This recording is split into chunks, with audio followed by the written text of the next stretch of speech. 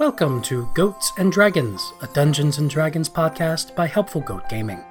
Please be warned, this podcast contains adult situations and language that may not be suitable for children.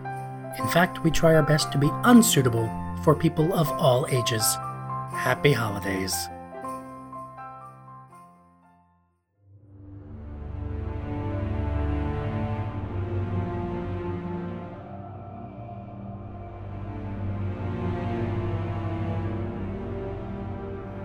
The world of Banya cracks in anticipation of the approaching storm. Its lands strain against unnatural forces, and warnings of what is to come have been carefully placed among its people. Warnings that led us to a few tieflings, Goliaths, drow, and halflings. But how can this unlikely family of broken people stop a force that has been generations in the making? What strength is left in the bonds of friendship?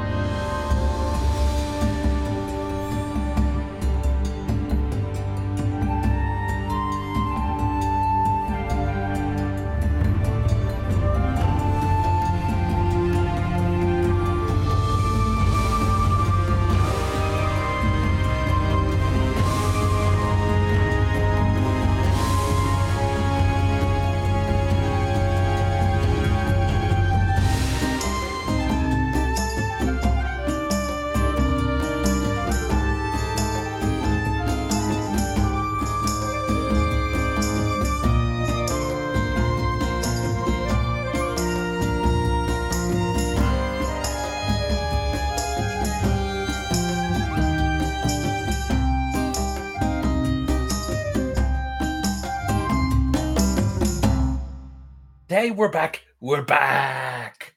Thank you. Hope your all your fluids have been managed. And we are in the midst of a game of Dungeons and Dragons. So previously on Dungeons and Dragons, the group played with children in the snow, helped make a pie, curled up by the fire, and pouted a bit because the fire was trying to talk to them. And then I was trying to sleep. Also trying to sleep. Charity found a bunch of books and is going through all that. Burbage is writing a book about his own exploits, which is like the most Burbage thing to do ever. And Hikari's turn for watch has led her to pace around the cabin outside on a cold but bright, shining moonlit night. So that's where we'll pick up. No stars? No stars, just moon. How many moons do we have in this world? One. The one. It's just the one. I think I see two. It's a reflection over the ocean, the other second moon that you see. We have at least three. The third one is in your heart. Okay. You also rolled a critical hit perception with a total of 23 in order to check out your surroundings. Mm-hmm. So, Hikari, yes. As you are pacing around the house, you hear Ferris inside the cabin snoring loudly as a goat. How does that? What does that sound like? I'd like to. It sounds like this sounds like. Wow. Okay, I'm impressed. Very nice. Moving on. That's what it sounds like. So, you get to the front side of the house again, next to the giant snowman that Stormbringer built with the children. Huh? Are there one or two snowmen? One giant one, and then the children have made little tiny ones kind of next to it. Aww. But the giant one leans over and says, "Hello." Seriously? Yes. How far away from it am I? 10 feet or so. I draw my sword and I say, "No need for that, child." Hello. I wasn't done. Hello. No need for that, child. It is I, your friend.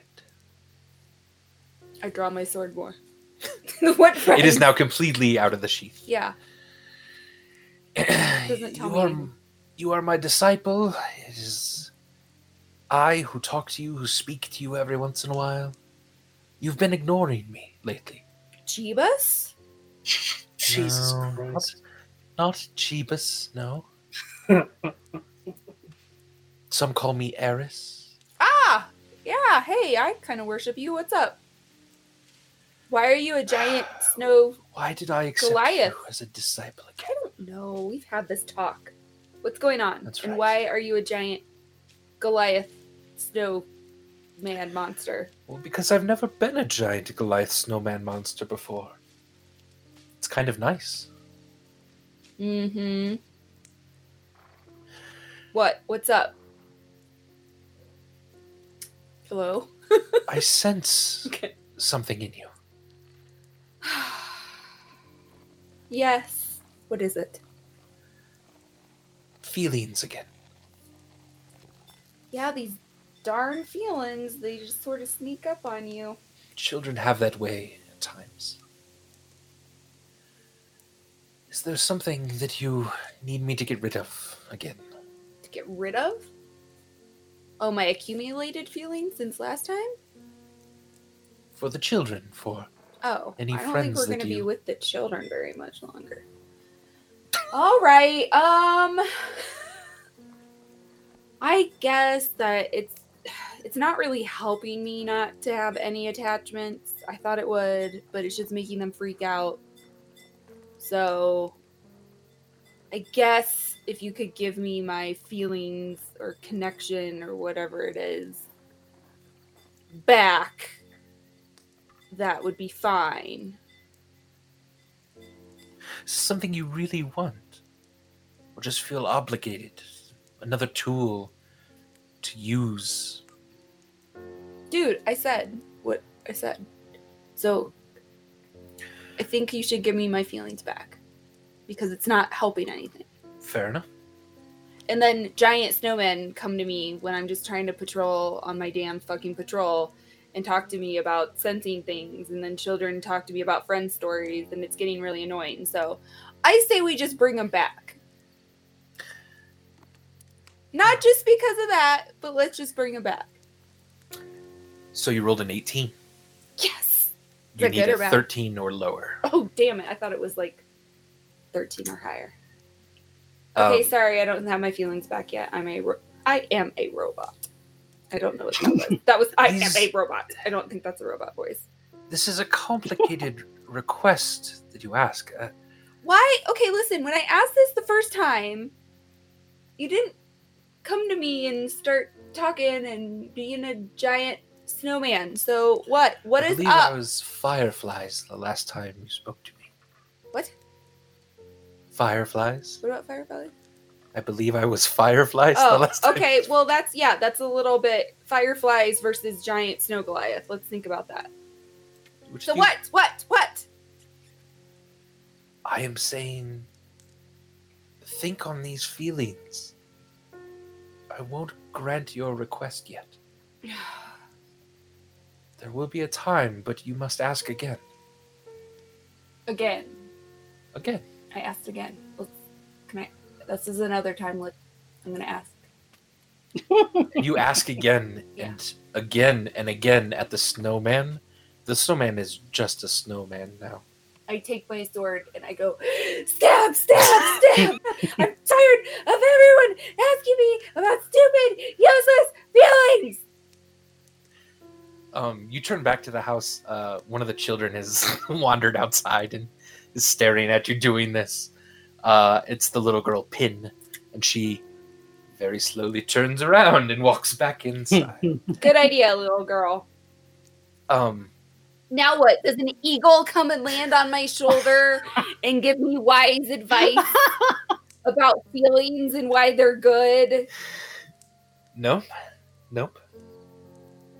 Does a kindly old woman come out of the woods and invite me back to her cabin? Some spoons? And then- Oh no, it's the Some spoon spoons. lady.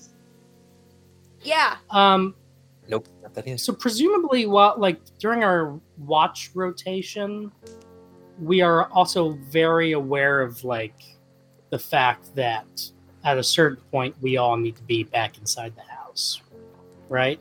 Yeah, I'm assuming that. Right, the door is still open. So we it doesn't seem to activate we until trigger it closes. Yeah, Okay. you guys trigger it. It's upon closing the door and then opening the door after dawn sometime. Gotcha. Okay, cool. So the rest of you, you're just pacing now furiously around the house, Hakari. Your sword is just out. And whose fault is this? You're just mumbling to yourself. The snowman is mostly destroyed at this point. And you see a few large winged creatures flying over the ocean There we go. a decent way out. Here's the eagle. Yeah. One of them has a little figure on top that looks like an old woman. I'm just teasing. No, just large. You're not even sure what type, if they're bird or maybe dragons, perhaps even just far out over the ocean. Okay. Their sort of light, either skin or light feathers are glinting with the moonlight. Nice. Is it And- making me feel things? No, not at all. Nope. Great. And then your time is done. Yay! Darcy's so bitter. Akari. I'm just gonna keep this up because I knew he was gonna do this to me, and I don't want to talk about it right now. You can talk about it whenever you want to. Mm-hmm. Mm-hmm. Mm-hmm. So you wake up Charity. Charity, it's very cold outside. It's you feel pretty decent about being able to stay inside and keep a decent watch. So why don't you give me a perception check too?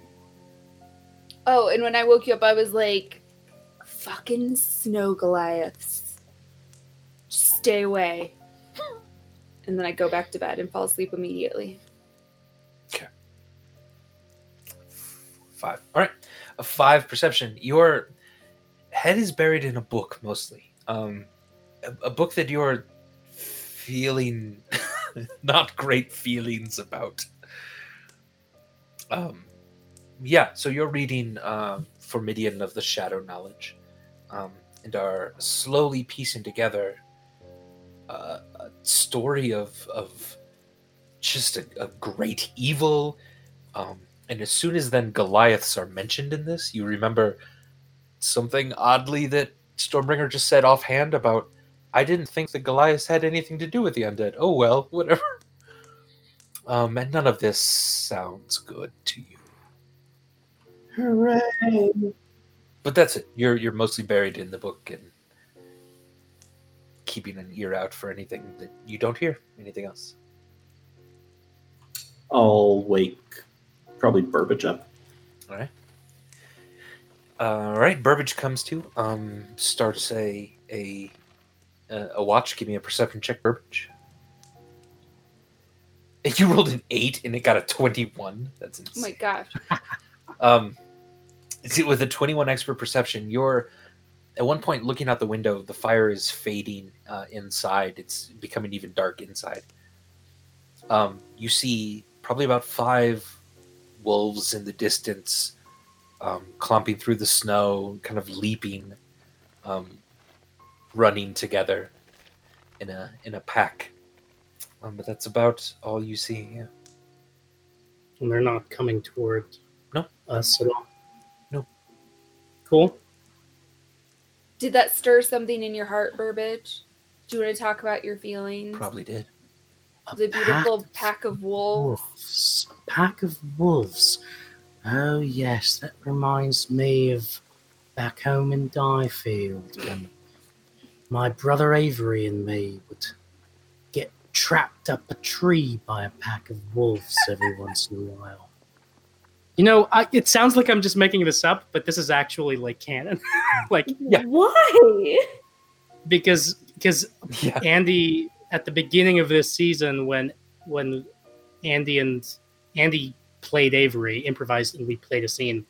It was like Burbage's first scene in season 2, Oh, that's funny. and we talked about it then, that they would often get stuck up a tree by these wolves, and then when Avery left, it kept happening to Burbage, but he was alone, and he always resented the fact that he had to go through this experience alone once he was abandoned by his brother. Why were there just like wild packs of wolves going around treating people in Diefield? Yeah. Well, the real question ended up being, why didn't Burbage just end up like taking a different route? Yeah, I was gonna say- also. I was going to say, so I get the metaphor for issues of abandonment, but also maybe don't go to that particular set of woods. Yeah, because this happened to others. This same That was the most fun moment in that scene, was when like Burbage is like, and then it happened again next week, and then again the week after that. In hindsight, maybe I should have found a different route to go, but that's beside the point. You abandoned me. There is something about that reminds you of seeing the wolves in the distance. Beautiful. I wonder what Avery's up to. I wonder. Probably nothing at all related to the larger scale of events going on in this world. He's probably just an uneventful brother.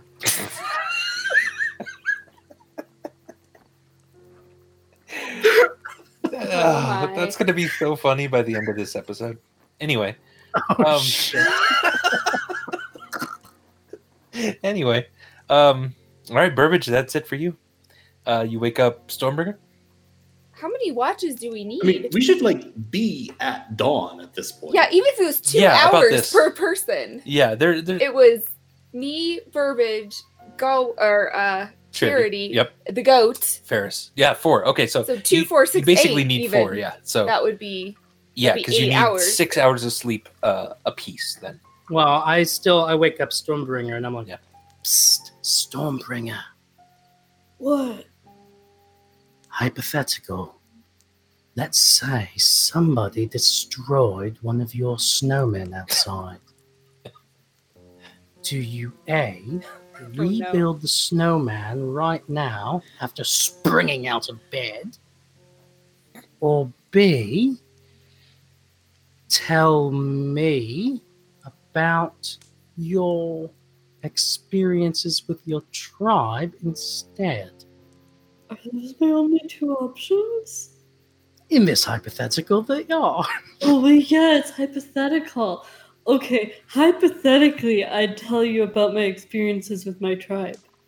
Ah, right. Well, gotcha. It wasn't a hypothetical, it was a hypothetical. It's real. What does that mean? Hyper. It's the opposite, presumably. It's very thetical. It's very thetical. It's very thetical. It's the most thetical question I've ever asked you. Which means what? Which means I'm confused. I guess really I'm just saying, I think we're about done with watch, but you're the next person I had to wake up, so I'm waking you up. I do want to tell you that it does look like somebody stabbed the shit out of one of your snowmen. I have no idea why. And also, I just wanted to sort of check in with you about,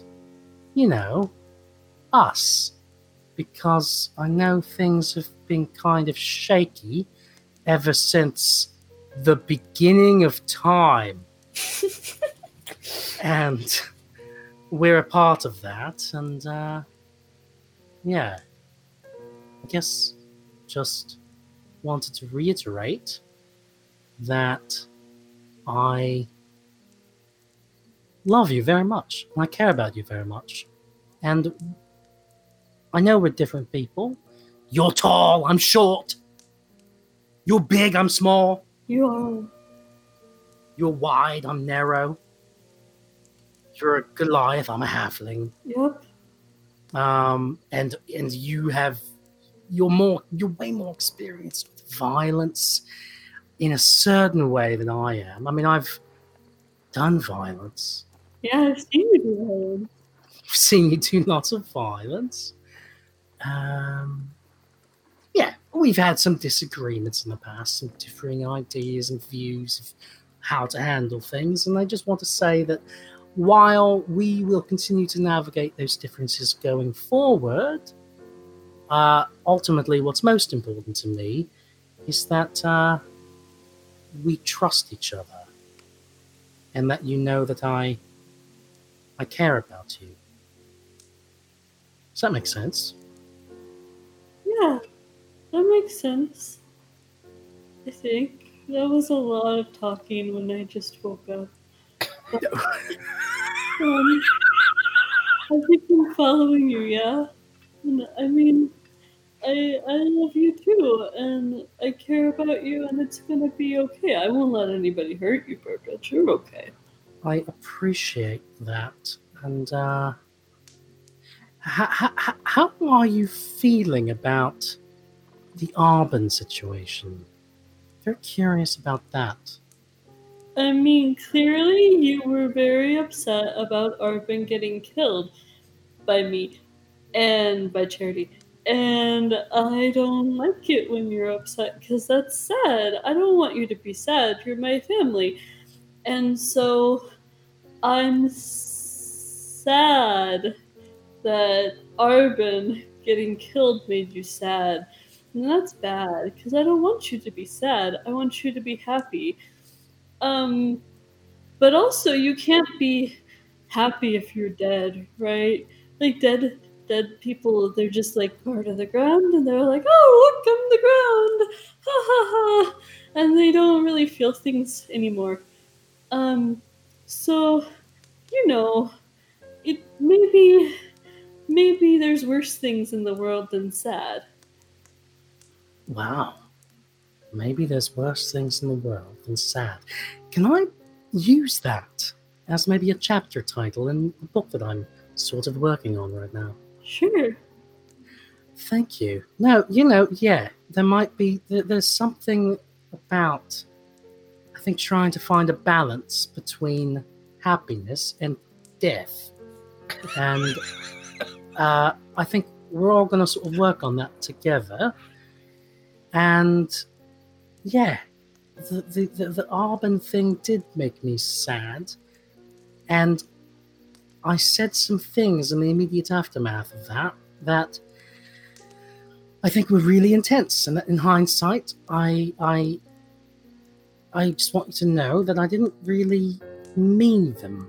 That they were coming from the hurt and not from my actual feelings about you. You know what I mean?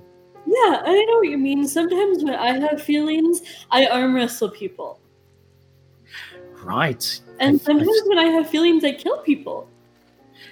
Right. Yes. And you know what? I understand that. I think that I can look back and understand your killing of Arbin, for example, as a manifestation and a function of your feelings of protection towards me and Charity, which I understand, and that helps me. That helps to kind of ease the feelings of sort of hurt and betrayal that I felt at the time. I think big picture here, going forward, let's just be more communicative about our feelings and our intentions about the NPCs we come across. So I should tell you I'm going to kill somebody and then kill them?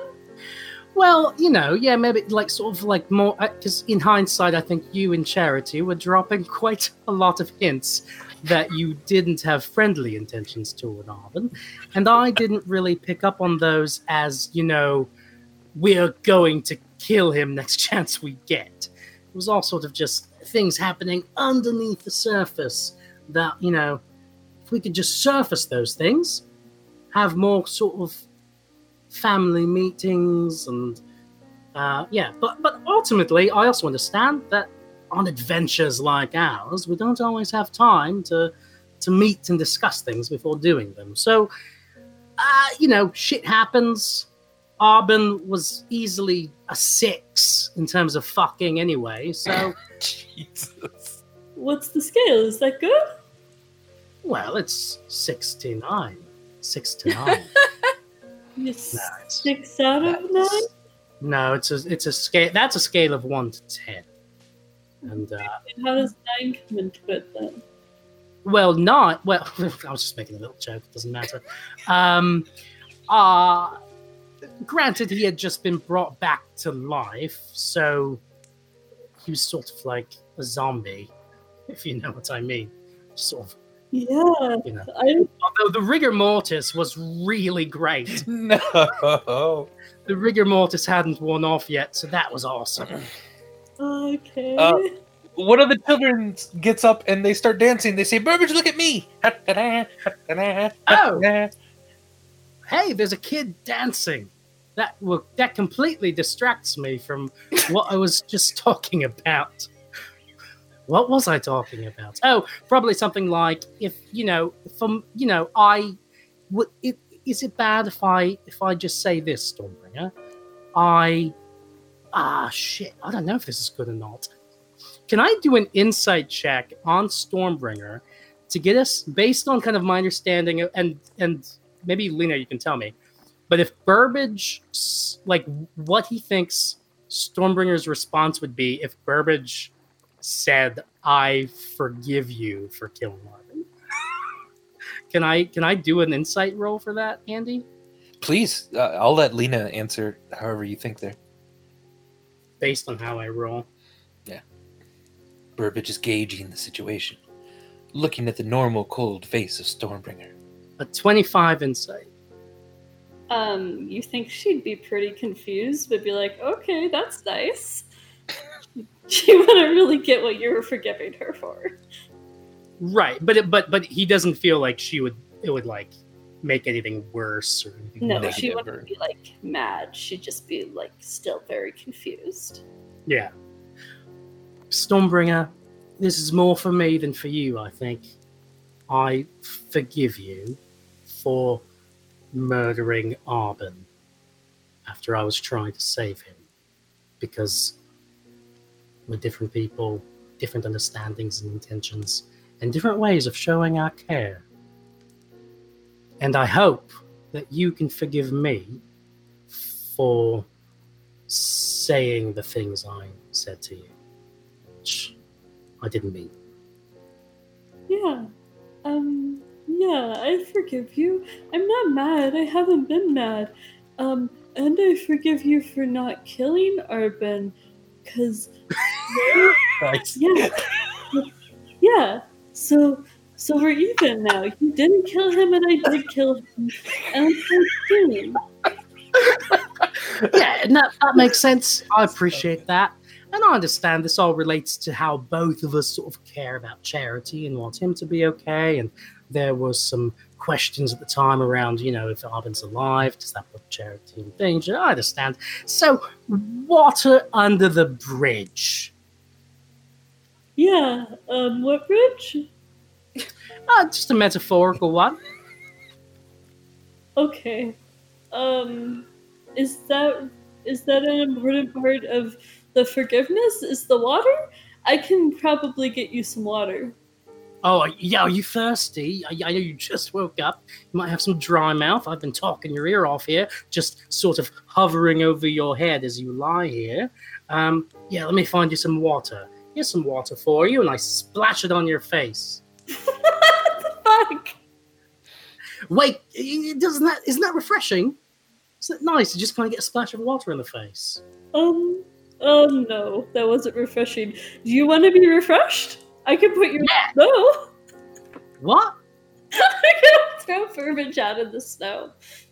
Oh, it's cold. That nips. Oh, that nips. Oh. The children, a few of them are up now and they're laughing at what just transpired. I feel like Charity sort of blearily opens his eyes, still like sort of the book about shadow knowledge next to him, looks at the nearest child and he goes, "What are they doing?" Oh, Stormbringer just, she took the little one, a Babbage, what they calling him, and she just tossed him right outside into the snow. Man peed my pants. Did. One that was probably deserved, and two, if you just peed your pants, move away from my bedroll, please. Oh, it's cold. It's cold here. Where are we? Senshore? Is that what you said? You were. As you wake up in the morning, Ferris goes over to the door, shuts it, opens it back up to a lush and very, very old pine forest. He then goes to the map, brings it down off the wall, and is now kind of unsure where you are. He thinks you are somewhere in this area, and he points to Chubero and Solstat and like northern Bovalia. But that's still probably a long ways away. You don't actually see giant mountains in the distance even. So yeah, you're not exactly sure, but this is not it. And what all of our possessions did we move into the house and have with us? And are there any that were left? Right. So you had moved all the possessions, all your gear inside, as you were talking to the kids and as you were hiding stuff. But you had horses and a camel still tied up at where you had left. So technically, you have all your things. You just don't have those horses and camel right now. Just our mounts. Okay. Yeah. Do I recognize this area at all as being closer to where we're going? You do not. No. This does not look familiar at all. So it looks like probably staying in the house another day. Ugh. Does it look like this to Akari's me? like, I just want to go. I just want to go somewhere that's not full of children. Do you want to ask your god something, Akari? Are we talking about feelings again, or are we talking about something else? Yeah, you have to ask every day. I know. Or Yes. Once per day. Yes. Oh no, that's a 93. That's a hard no from the god. She says, I have to get below 13 out of 100. She says, ask again tomorrow. It took forever for you to get it granted in the first. Yeah, it took like a week, if you remember, for you to actually get them. I know. Yeah. I just. Isn't there some version of guidance that can reduce Akari's roll amount by 90? That would be Nope. a really. There is no form of guidance that can do that. No, I can definitively say, I'm open to suggestions of things you think that might help, but I have no That ain't it. idea of suggestions. all right, How about they just do it because I threatened them? your god? No, they don't. Sadly. Okay. So spanning out before you, rolling downward into a large valley, just a massive pine forest. You are, here for another day. What do you want to do, folks? Family meeting. Family meeting. All right, listen up. As much as I love pine, and I always have, it's always been my favorite type of wood, of trees and forests. Pine forests, they're the best.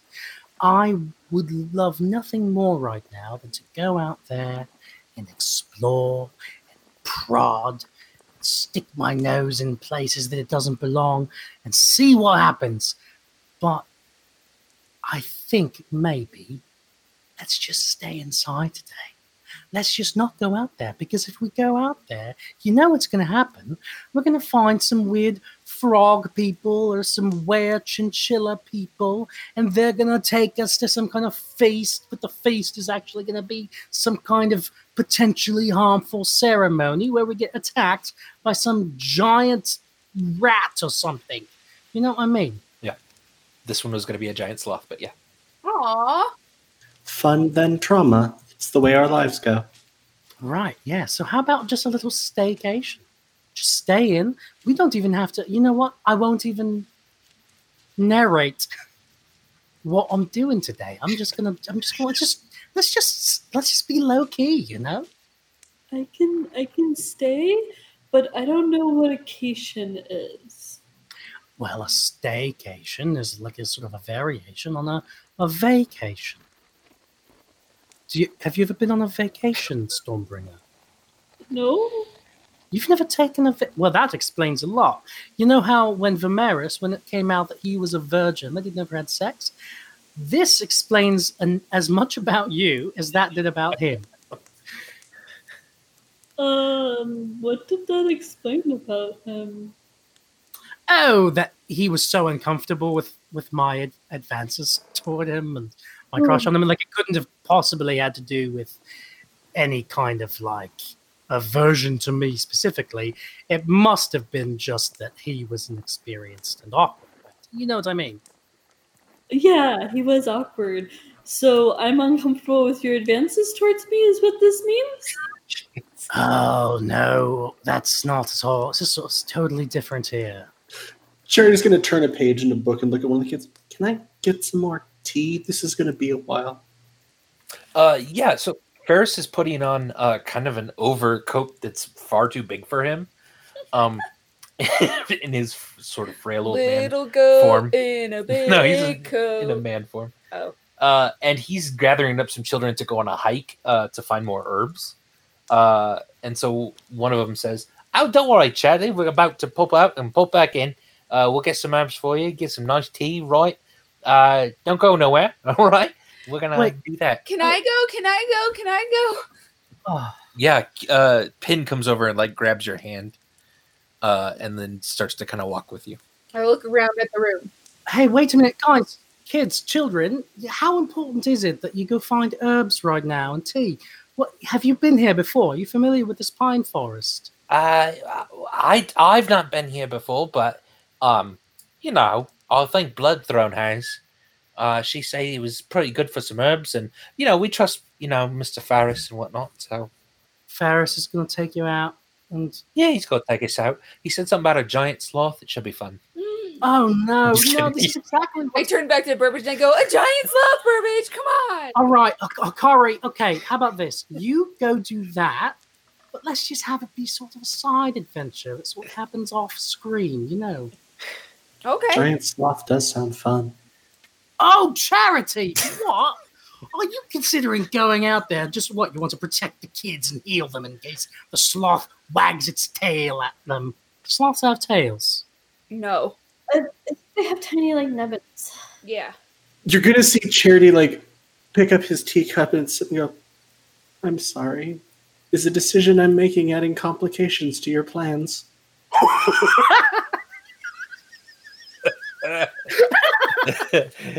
just see the Kermit the Frog meme there. I love it. Touche. All right, everybody just does what they want. Charity's going to wink at you. I'm going to staycate. Stagnate? Staycate. It's a staycation. I'm going to sit here, drink some tea, work on my book. Okay. Well, kids' book. I think they're out of herbs for tea. Yeah, but I'm just going to drink some hot water. How about that?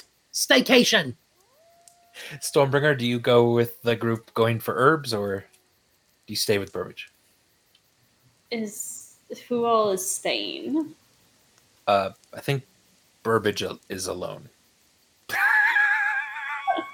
I think I'm going Charity and and Charity, Akari I think, is going. are going with the kids. Fuck, why do you guys do this to me? Stormbringer, I'll be fine.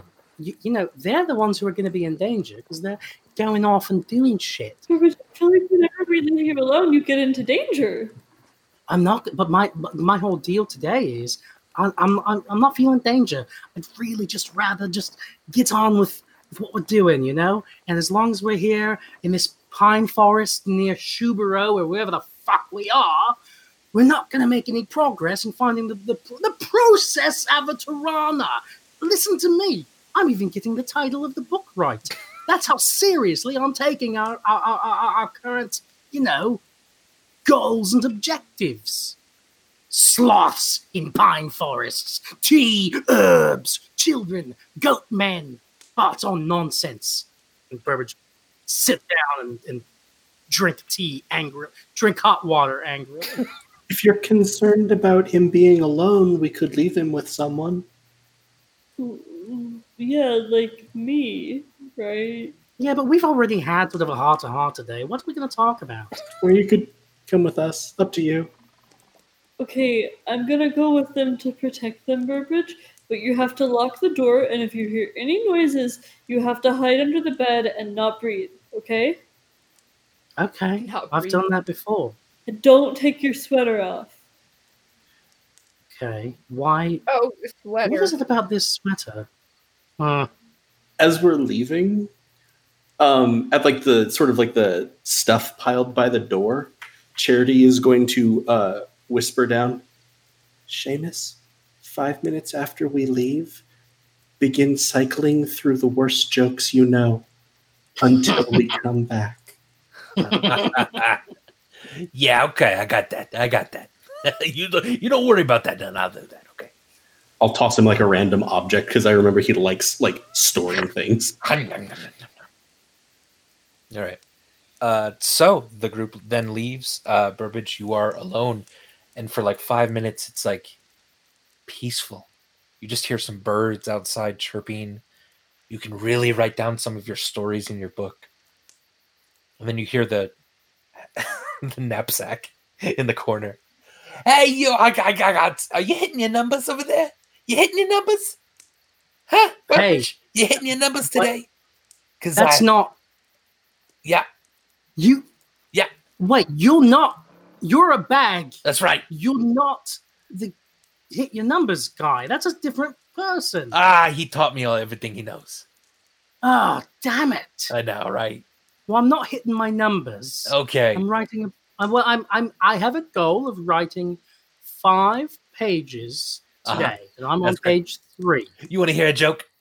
Okay. So Skeleton No. walks into a tavern and asks for a beer and a mop.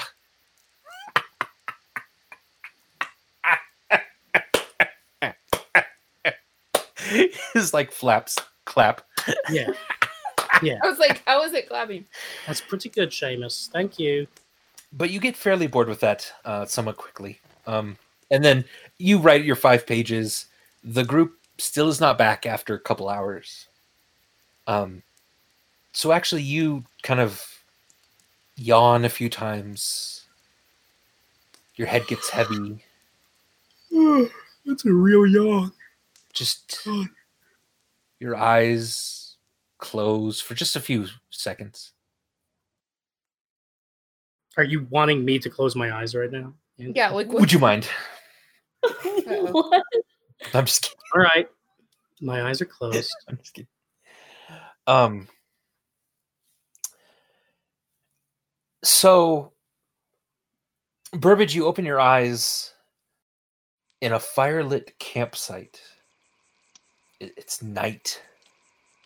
You hear a stream nearby through the pines, and it takes you a second to realize you're not just outside Ferris's cabin. Because you look around, and you're alone. You don't see the cabin at all. There's a makeshift tent next to you, a few scattered supplies, and just a crackling fire. This is after he wakes up, or after he closes After he's his opened eyes? his eyes, yeah. Is it pine? Is it a pine forest? There are some pines here, yes. But Burbage being a big fan of pine Yeah. and pine forests, does this seem like the same? Give me wooded either area? a history check or a nature check. 11 nature. It seems familiar, but this feels more like pines and like than grasslands, kind of near like Diefield and Cliff Mill, more than the heavy old growth of the forest that you are in now. Right, what is this? Where am I now? Did somebody close and open the doors? There's some additional rule to this fucking cabin that Ferris didn't tell us. Damn it. You sense a few things. It's a brisk night. You hear the din of crickets. And there's a pain that stretches up your back into your arms, across your chest and face, like wounds that haven't yet healed properly. You got probed, dude. I should have asked everyone to jump off. What was I thinking? Your body feels hot underneath the furs that you're wearing. I'm wearing furs? Yeah.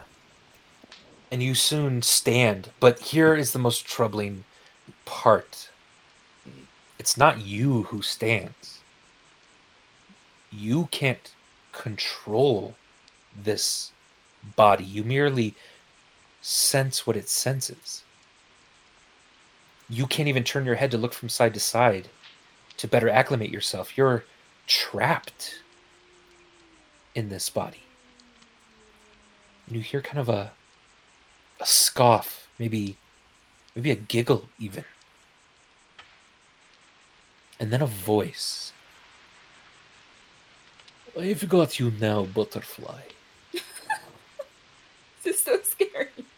What the fuck? Does that come from the body that I'm in? Yes. Shit. You move over to the stream, you dip a bowl of water, you carry it back quickly to the firelight, and you peer down into a shimmering reflection of a white tiger's grinning face. What the fuck? You see Should have come and seen the sloth, dude. You see in the reflection a deep scar across the face. And now you see it speaking. Master Kemp, I want you to see this. I want you to feel this. And I want you to tell the others what will soon happen to them. And at this you become aware of a figure standing just outside the firelight. And again, another familiar but unexpected voice. I have it. I brought it a very long way. Here it is. The Tinkerer's Music Box. And Avery sets a small package on the ground. And for your end of the deal, Shenik, you pick it up, undo the twine, and see that it is indeed a music box, which you then just carefully place in your side bag. You move to your tent, you grab a cigarette, hand it to Avery, who very cautiously takes it from you. And then you hear that voice again. I understand that our agreed upon price was your brother's extrication from what is to come. And Burbage, you then pick up a knife and hide it in your palm. And you turn back to Avery. But that was before he and his friends did this to me. Then he motions at the scars and the wounds. I'm afraid the price has gone up. I'm trying to call out. I'm Avery, he's got a knife. You see Avery start to kind of say something, and he looks in your eyes, just slightly confused. He looks back up. Well, what is the price? I would not now spare your brother's life for the entirety of the cosmos. I would not prevent his demise at my hands for the adoration and control of every living thing. In fact, Mr. Kemp, there is a grave debt your brother now owes. Do you want to know its balance? And at this, he throws the knife as fast as he can at Avery. But Avery vanishes from sight. And this enrages you. You can feel the heat and flame on your face. And you stand up and you say, I will start by sending him pieces of you. 4 swords lift up from the ground around you and begin to turn and swirl around you as you frantically look for anything, any mark, any sign of Avery. And then out of the corner of your eye, a flash and then a stabbing pain as a dagger was thrown from seemingly nowhere straight into you. And you sniff the air, and you catch his scent, and you unleash a black, gigantic, necrotic energy from your hands, straight at where you believe Avery to be. And the screams that you hear as the energy eats away at even the plant life around you. I can't. Burbage would be trying, like his consciousness, trying to exert any. I can't exert any control over this body that I'm in. Give me a wisdom saving throw. Ugh. 6. A 6. You smell him. You see now just a bit of blood on the ground, and you leap to where that spot is, and you land on something invisible, and you raise it up in your hands, and you then see Avery turn visible in front of you, and you begin to squeeze. And Avery goes rigid. Petrified, in fact. Hard as wood. You are now just holding a wooden doll of Avery, and you throw it on the ground. And again, flames on the side of your face rise up. You see Avery now throw another dagger straight at you. One of the swords then blocks it out of the way. And then you begin to conjure a bolt of lightning in your hands, and you hear the crackling energy. Give me another wisdom saving throw. I don't want to do the lightning. I don't want to do it. I want to stop it or make it go in another direction. 16? A 16. You unleash the amount of energy. It bounces off of you, the swords, hits Avery, and arcs to the tree next to him. The tree immediately catches on fire, and Avery whips around, throwing his cloak now on the ground, which is smoldering and smoking. Avery himself has a bit of charring on his face. And a fear washes over Avery, and he attempts to turn invisible, but you teleport behind him immediately, brandishing a long sword.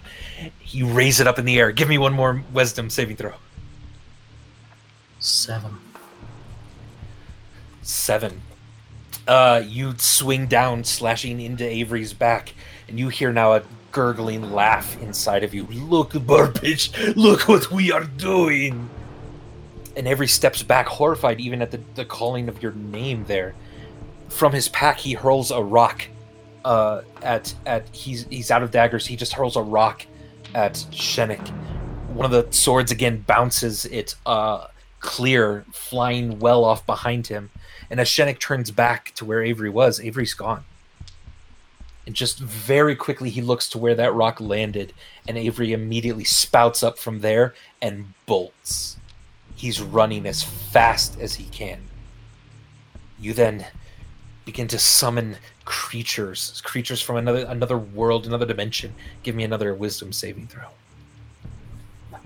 It strikes me that, is this Burbage's wisdom saving throws or Yes. Shennik's? Burbage's. It's Burbage's. Yeah. Yay! Crit hit. A crit hit? Woo! Interesting. So you begin summoning these creatures. You see fiery holes open up along in 8 different places along the ground. But it doesn't quite work. The holes slam shut. And you are just so enraged. You immediately leap off the ground and begin to fly after Avery, who's now running. Fly? Like fly? Fly.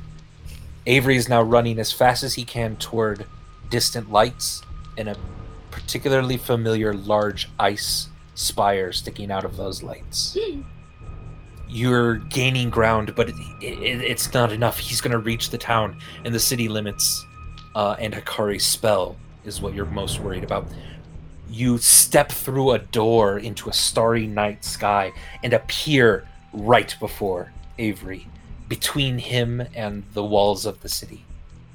Avery looks back, doesn't know exactly how to get around you. The 4 blades sort of spread out and begin to circle you again. He grabs a rock from the ground, starts to rush toward you, leaps in the air, and you can see he's left himself completely open. Give me another wisdom saving throw. This is is so stressful. 15. 15.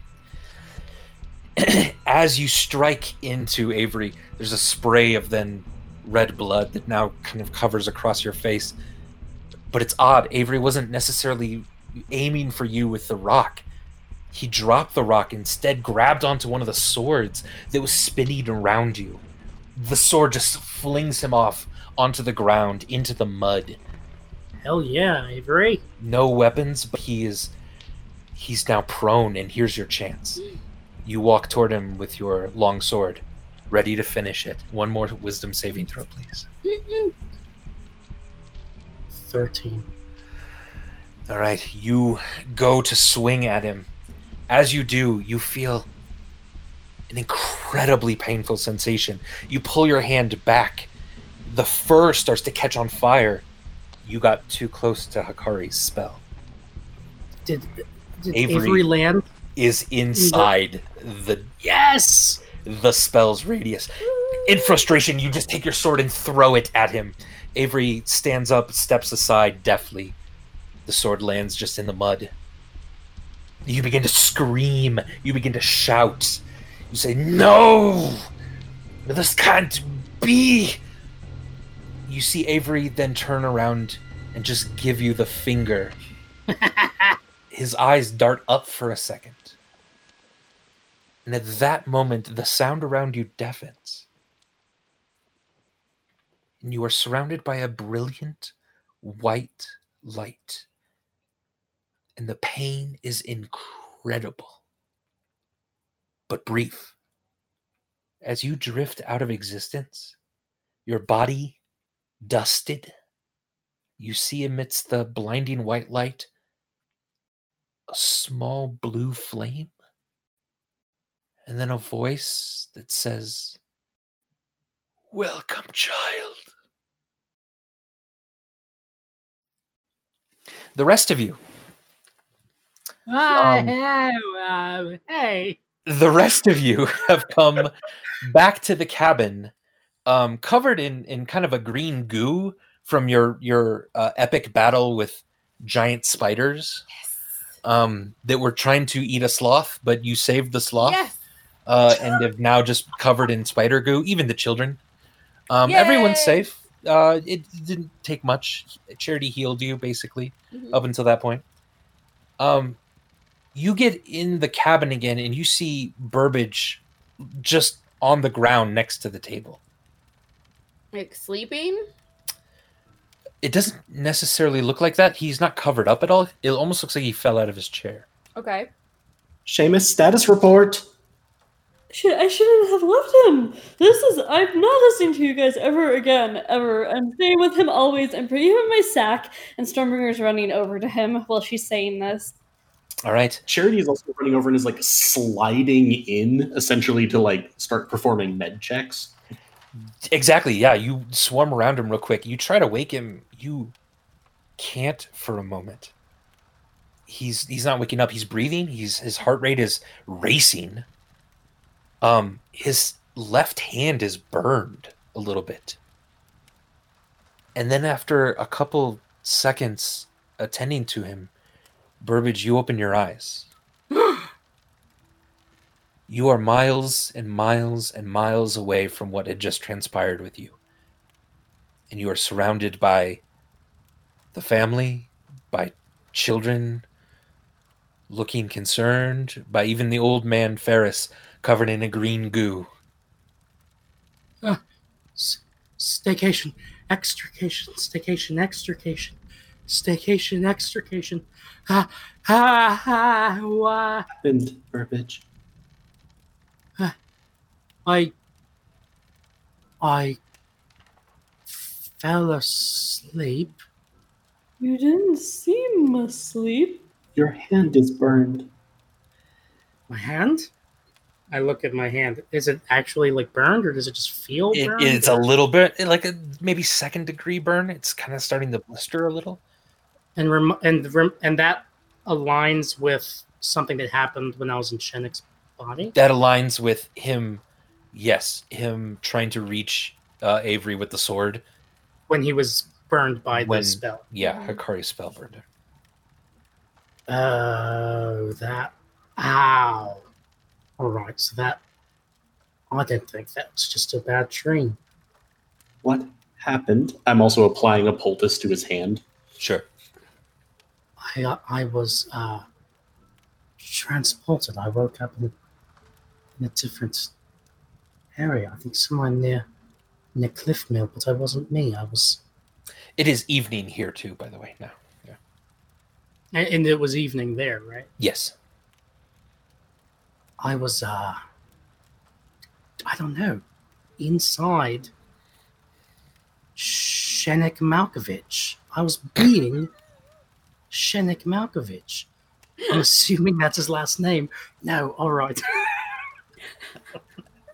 I was in Shenik's brain, in his mind, and he knew I was there. It sounded like he had summoned me to be there. He said, what did he say? Welcome, Mr. Kemp, or hello, Mr. Kemp, I want you to see this.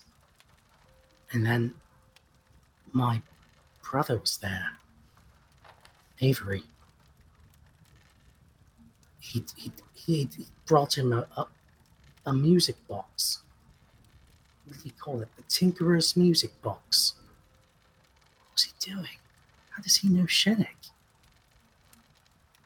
There was supposed to be some kind of deal, some kind of exchange, but Shenik was par for the course, a piece of betraying shit, and attacked Avery, and there was a big fight, and I was trying to help. I tried as hard as I could, and I think Avery made it. I think they were near Cliff Mill, and Avery got there, and I think he's safe. And then I don't know what exactly happened. There was a blinding white light and a blue flame. And it felt like Shenik disappeared out of existence. And there was a voice. I heard a voice. The last thing I heard was a voice saying, "Welcome, child." Was it an old man's voice? It sounded like it, right, Andy? Mm-hmm. Yeah. Raspy, barely audible. It was an old man's voice. Raspy, barely audible. The blue flame, that's Behelit, right? I recognized it. I recognized it from when I was pulled into her realm. What happened? Is Shenik dead? No, I don't think we're that lucky. But listen to me well, because I'm sure you're listening. I am not the weapon you have made me, but I will show you my charity. I will show you my charity until you cannot remember anything else if you threaten any of them again. Stormbringer, is he talking to me? I don't think so. Okay. I think he's probably talking to Behelit, but I thought she couldn't see or hear us anymore, right? Because they lost us. Yeah, but Shenik was able to find me. Shenik was able to find me here somehow and pull me into his weird brain. When I was in there, you know what I saw? I saw that he cuts the crust off of his sandwiches before he eats them. Oh, that's fucking weird. Isn't that weird? Super weird. Shenik, one more reason to kill that fucker. It's weird about the sandwiches. He's weird about sandwiches. But who was the voice you heard at the end? I'm not following this still. The voice of Behelit. Why does Behelit sound like an old man? Has Charity told us about his interactions with the voice of Behelit? Very little, I would say. I mean, Sure. if nothing else, also hasn't had a lot of time since he sort of processed them. You've probably heard some mentions of it. The voice of Behelit is, as far as I can tell, the leader of her operatives. When I died, when you all brought me back, I was able to control my return to the world just a little. And I was able to seek out someone to look in on them. I chose the voice of Behelit. He's nestled beneath Federo, like a worm at the heart of an apple. One of the texts we had referred to, but there is always a voice. I do not think there has been one. I think there have been many. I think that the current one is leading the efforts to bring her through. I've interacted with him many times, but I don't know anything outside of roughly where he is. I know he was confused by some of my abilities, and I know that I will kill him every way I know how. If you don't think Shenik was killed in that moment that I experienced, welcome, child. Do you think do you think Shenik got what he wanted? He said in his letter that he wanted to become Behelit's charity. You think that's what that was? Some kind of promotion? We've seen something like this before. Charity 2.0. Remember, we killed him and then he reappeared as a very, very badly beaten angel. Right, I remember recapping that. Because technically that's not in the podcast. Oh no, yeah. Oh, I had to recap that because of time fuckery. But because in of the time end, it was fuckery. memory fuckery, Indeed. and it was weirdly apropos. Indeed. But yes, and you, now that he says that, you remember a similar white blinding light that took that person away the first time. So if he's the new charity of Behelit, does that mean that's separate from the shadow charity? How many charities are there going to be? This is ridiculous. And how are we going to choose which charity to donate to? Thanks, Darcy. Are you still confused about it? I thought we cleared that up with Goes Stormbreaker back to episode 3. 1. Yeah. That was for you, Stormbringer. I do not know the full scope. Perhaps the Shadow Me is purely designed to serve as Behelit's vessel. Perhaps she no longer needs me or Shadow Me to be her charity. Maybe Shenik is getting a promotion. I hope whatever's happening to him hurts a lot repeatedly for a very long time.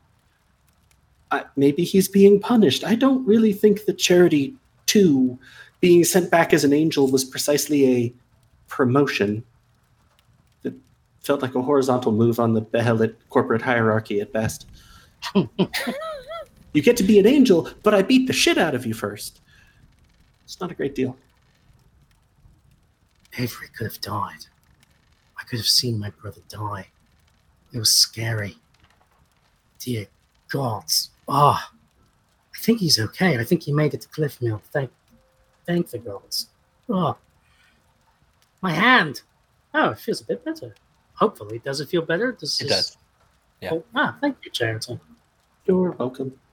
No, but really, I was just earlier talking about Avery, and then this happens. To be clear, Adam had no idea that. Yeah. That's why I was that like, there was going to be Avery boy. stuff. So I just happened to.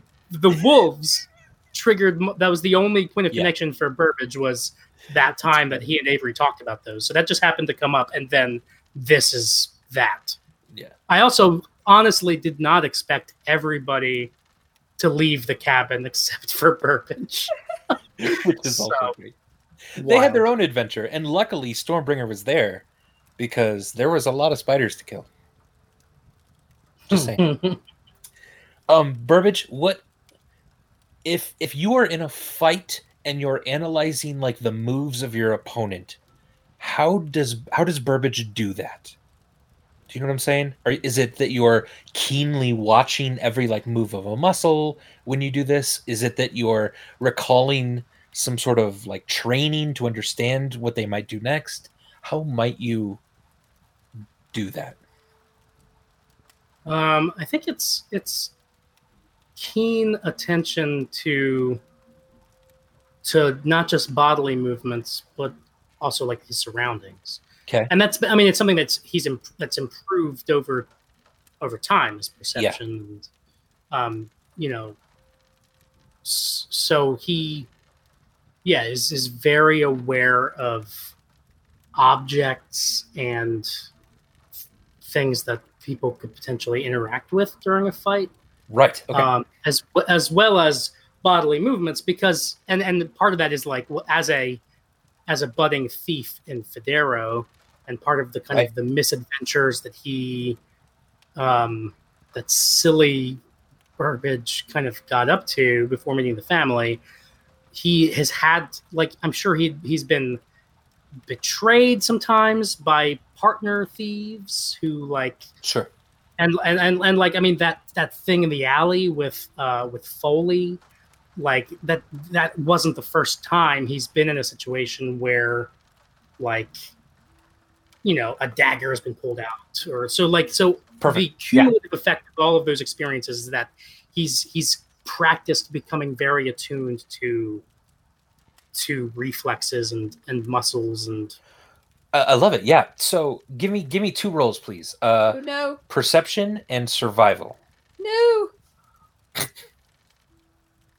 28 perception, 17 survival. All right. Okay, good. Thinking back on that fight, you learned a lot of information about Shenik. Not just the sandwich thing. Not just the sandwich thing. Okay, so here are some things you learned. You learned that those 4 different blades blocked incoming attacks, but only to a point. The fastest attack that Avery made got through. So that's interesting. You noticed that his sense of smell was incredibly keen, to the point where he could almost pick out an invisible creature. He used several spells, one of which was the summoning demons, 2 of which then you hadn't seen, and they weren't recounted by Hikari and Charity in the battle that they had with Shenik. One of them was this crazy blast of necrotic energy. The other, if you describe it to Charity, you know this as chain lightning, where the lightning bolt just arcs from one thing to another. And that's all you notice about that. And his dimension door ability. I think that was everything then that was new. So you learned a lot of new abilities from Shenik that he had not revealed previously, if that makes sense. So the necrotic energy was one of the attacks. Chain lightning, I remember that. What was the summoning demons part? That was the one you actually stopped. He was trying to summon other demon creatures to attack. And that one we'd seen. Yeah. Yeah, you guys. Yeah. And that was the one you stopped, luckily, because that was going to get real bad for Avery. And what was the dimension door again? That was his spell where he just stepped through a door and then appeared like right in front of Avery. So like to cut him off from getting off. That was the teleport that's like 500 feet away. Yeah.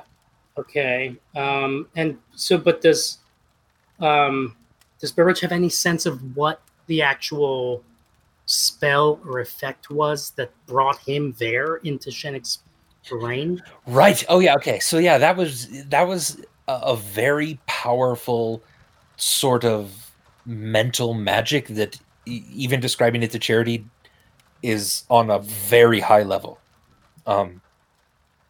You don't know of a specific spell that would do that. It would just have to be something, a combination of spells or something, a ritual that he must have performed or something in order to do that. Charity, give me an Arcana check. So yeah, I would share all of this. I'll share all of these things Okay. that Burbage has like observed and learned. 15. 15. Okay.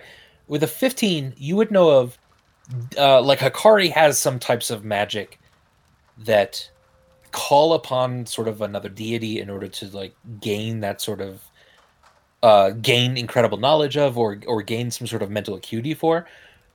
But you have to be very familiar with the creature, not necessarily with where they are. Does that make sense? You don't think that Shenik knows where you are, but you think he has a very acute sense of Burbage. Mhm. So yeah, Burbage would share all this. What was the one attack that Avery, his fastest attack, you said, that was able to get through the 4 blades? What was that attack? It was him throwing a dagger from being invisible. And when you say fastest attack, you mean Rolled highest. Yeah. Basically the highest attack roll. Yeah. So that they provide, so above the table, they provide a bonus to his AC, but they can be overcome. They're not a perfect like wall of force level. Nothing goes through them. Okay. Yeah. So good. So Burbage would share all of that, and he would say, Avery had been making a deal for my protection. He was going to give that music box, and he did give Shenik that music box. He did, yes. To extricate me from what's going to happen. It was weird, because at first I thought Shenik said staycation, but he actually said extrication. Sort of a little coincidence. Don't mind saying. Cherry's gonna go, music box, you say? And go over and pull out the record of the Light Keepers. Flip. Yep. That seems not great. And so while I would just finish up, Burbage's thought would be like, and then Shenik said that he would never spare my life for anything now because of what we did to him. He's real mad at us, guys. He's really mad. And tried killing Avery, but... And then that is my understanding, that Avery was safe at the end of that. Yes, really, really hurt. Don't get me wrong. But alive and in town with people that you know would take care of him. So, yeah. Okay. And so then, what about the music box, Charity? What's that book there?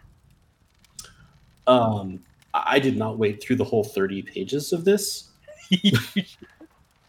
Why not? I read it very quickly, and I'm going to afterwards, but You should.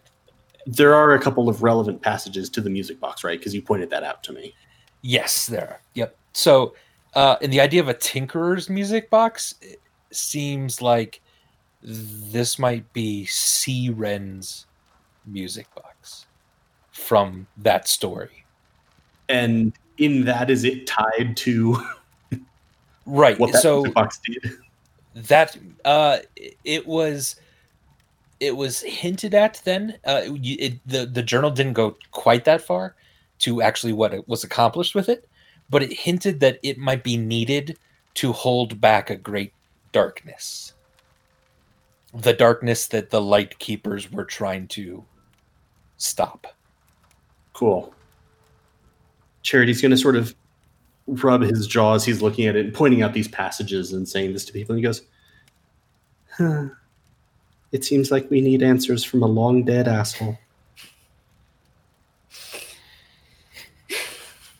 I love it. Well, that's one more artifact for Behelit. Sorry, guys, I've got to apologize for Avery. Like I said, he was just trying to protect me. I'm sure he feels really foolish that he gave away that music box, and in the end, it's not going to make any difference. At least, not a good one. Should have just killed Shenik instead of bargaining, just killing the people who want to hurt Burbage. and Charity. Avery and I should have a talk about that. Sort of best practices in protecting the people you care about workshop? Yeah, preemptive kills. Nice. You shouldn't really be negotiating with Sherrick. I don't even know how he knows him. That's definitely a truth. I'm sure he's just an uneventful brother, like I said earlier. Is this your version of perhaps it's nothing? Yeah, right. Probably it's nothing. Probably nothing. I'm sure it's fine. But you also learned more about Avery in that fight. Avery's kind of a badass. Yeah, have I ever seen him in action like that? No, never seen him in action like that. No. So the night goes long. The night goes long. Ferris has created a gigantic carrot stew for everyone, with just a little bit of rabbit that he found in it. He didn't say he killed. He just seemed to suggest he found it. But it's quite good. It's filling. You don't have to use rations for today either. And as the night progresses, is there anything that you guys would like to talk about? Getting out of this fucking cabin. Sounds good. Especially after that experience. Yeah. Burbage is like, we've got to find that book. So the next day comes. At dawn, the door is closed, opened again. You see a rocky bank and a stream that curves around the cabin. Tall cliffs on either side of you. You are deep within mountains. Mm-hmm. And Stormbringer, you recognize home. You are in the Bavalian Mountains. And you feel like you can narrow down within 2 or 3 miles of exactly where you are. These are your old stomping grounds. Woohoo! So, now's a choice. You can decide to leave at this point, or wait to see when your mounts might pop back up. But if you don't care about them too much, Stormbringer, you feel pretty good that you are near Goliaths. Hey, you guys! It looks like we're in mountains! That's weird. Maybe we were trying to find mountains. I don't know. But we should keep looking for our horses. Do we have a timeline for finding the process adventure about? I feel like if we try to look for our horses, we're gonna have to keep staying in this cabin. Kari's going crazy. It's a really cozy cabin, though. And I don't know, like, maybe we're not ready to find the process adventuratorium. I'm just like, well, I don't know about anyone here, but I am not getting back in this cabin. I'm staying here. I think we should go find Stormbringer's stuff. Family. I mean, I just don't know if it's gonna be that, like, simple, right? Like, the tribe is fractured, and Dawn Protector's mad at me, and they're all mad at me, and why do we need the process adventurium? You know how we're concerned about Charity's well-being and we want to protect him, right? Big part of that is getting our hands on this book so that we have more information about the types of artifacts and magic that Behelit's, people are going to need for their nefarious bullshit.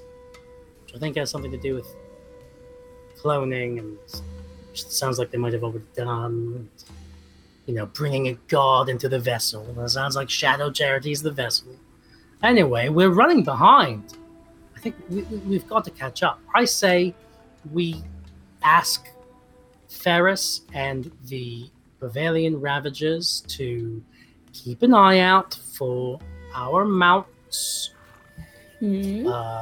as they continue on their merry home of many doors way.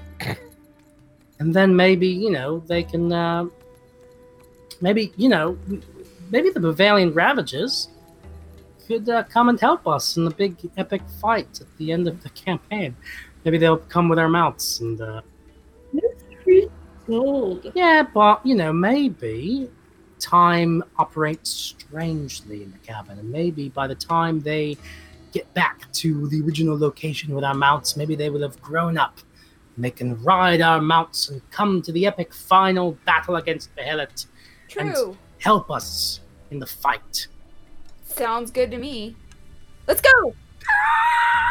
Hikari's got her pack on already and is out the door. Ferris comes over to you, Charity. Just kind of puts his hands on your shoulder and then kisses you in the forehead. Just lingers there for a moment. He smiles at you widely, and then produces a small little pouch of like rose and lavender for tea for you. Who does he do this with? Charity. Ah. Charity seemed to like it the most. Thank you, Ferris.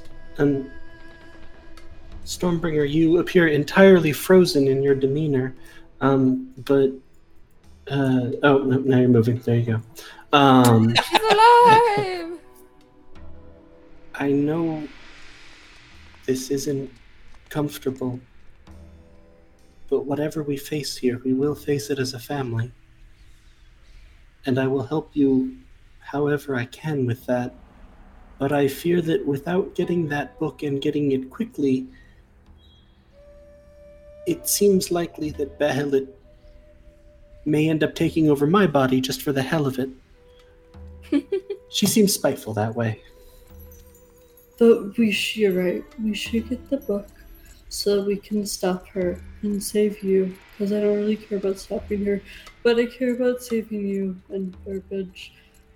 But so we can go and we can go talk to the Goliaths. But I don't know what we're walking into here. Mountain Splitter made it sound bad. And even if it's not as bad as Mountain Splitter made it sound, it's probably not, maybe not the best thing in the world for me to be back here. I know I've made it sound like it's actually, like, fine and it's really good. I know, because I've been trying to make it seem that way so that you guys won't get worried. But it's actually, just so you know, it's probably not good. So I'm gonna go by Snow Mountain Baller. Snow Mountain Baller. From now on, that's my name. I'm not that other person. I'm Snow Mountain Baller, and maybe you could just hit me a few times in the face to disguise me. You're really skinny, but Hikari, could you hit me in the face, please? Thank you. I just do it times. She just a couple times. You turn back. She does it again. Good, thank you. Good. So I'm Snow Mountain Baller. We're walking into probably bad things, and try to avoid just kind of all the Goliaths. It's times like these when I sort of wish I had disintegrated that mask of many faces. Oh well. Right. So do we all get code names? Because mine is Rosemary Sinclair. I mean, my just name is basically a code name, so I'll just stick with There you go. Charity. Did Darcy roll an attempt at the spell thing or the feelings thing? Yes, and I got it. Yep. Yeah. We'll resolve that in a second. Yeah. Okay, all right. Oh yeah, if we have code names, should I go with a classic like Attaché-Adric, or should I come up with something new? Decisions. I was always more partial to Theodruxac. Theodruxac, yeah. It's more that in the heat of combat, it's easier to sort of project that if I need help.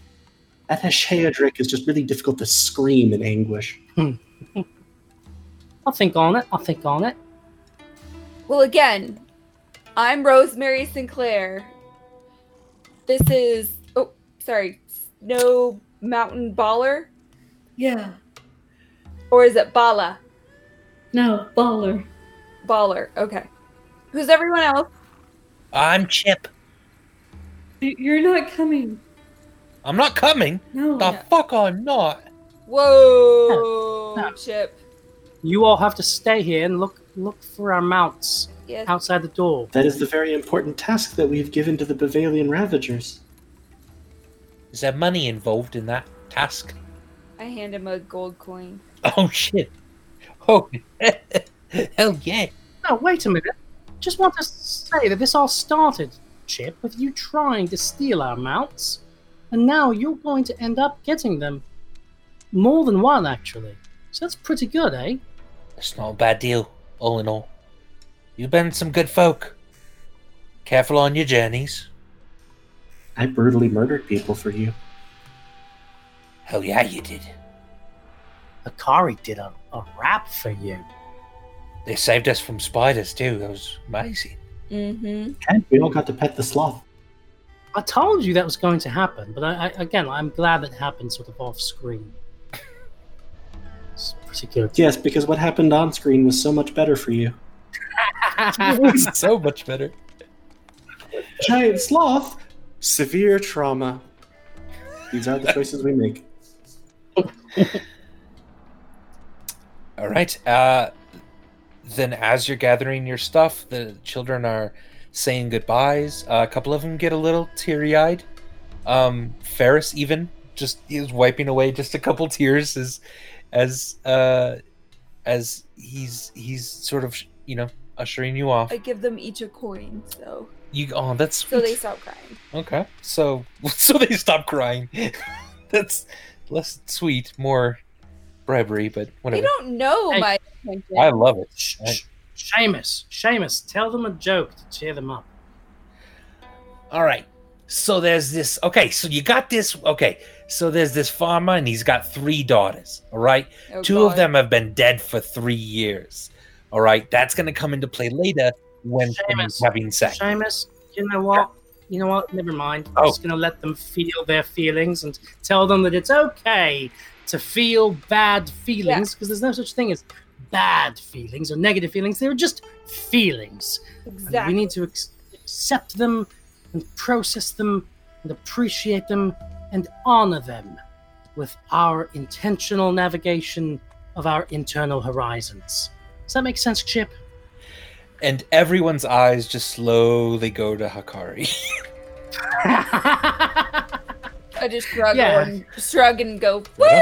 With some gold coins down. They all pick up gold coins and put it in their pockets. We're still working on her. It's fine. All right. So you gather your stuff. You head out ready to cross this stream in front of the cabin. Right now, Stormbringer, your goal is to just try to get to high ground and then find any sort of tracks or any sort of clues to where the nearest camp of Goliath might be. But you feel you're in the area. You feel this has been these paths have been home to the nomadic Goliath tribe that you're a part of for many, many years. So it's not going to be long now. Hakari, you just kind of hold just a bead of one of your necklaces, Mm-hmm. just kind of in your hand, and you're praying again, thinking about what Burbage said about feelings. And you rolled a 1. So your god, you see several different leaves fall in front of you and then sort of hover just about head height in front of you, and you go and you pick one of them out of the air and you let it fall to the ground, and as it falls to the ground, you look back on your friends with now much more connection and feeling than you ever had before. Yay!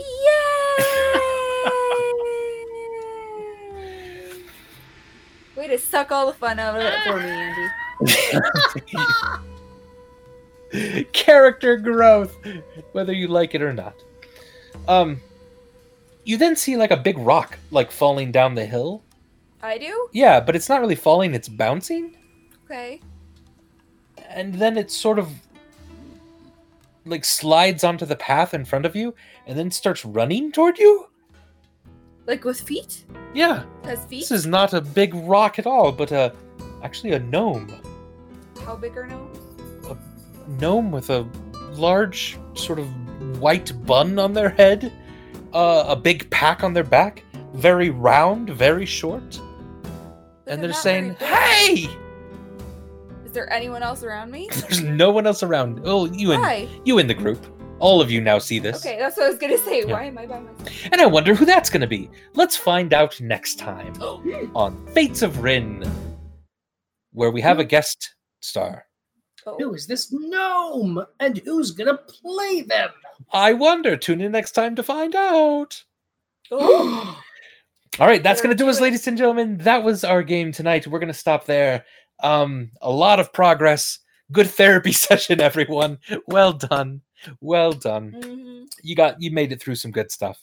Could Avery have died? Was that a possible? Was Yeah. Avery? Avery could have died, yes. Oh, I'm so I was glad he not. didn't. Yeah, it was only if you failed every single one, and you got one of them. Wait, what was the DC on those? 17. Oh, damn. Kind of hard. But I was Wow, like, if oh, I- he'll roll one of them good. One of them. Oh, I'm You glad I did. You rolled a good one good. Yeah. I would have Um, been so. I would Yeah. have. Not, I would have been very unhappy to watch Avery be murdered. Yes, was it would have like- Unable. it would- Andy, it would have been really bad. let's do this The again. dice were in your favor. You're totally good. You're totally good. Yeah, thank you everyone for watching. Thanks for hanging out with us. We love you so much. Hang in there, everyone. Take care of yourselves. If you can, play some games. Connect with people around you. These are stupid times, and you just need to kind of take care of yourself right now. Please do so. Tell someone you love them. Hang in there, everyone. We'll see you next time. Peace out. Good night. Good night. Have a good night, everybody. Good night, everybody. Take care of yourselves and each other.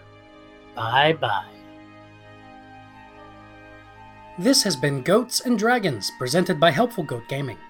If you enjoyed what you heard and want to hear more, check out our other podcast, Helpful Goat Presents, where we play shorter campaigns, one-shots, and have conversations about D&D and games in general.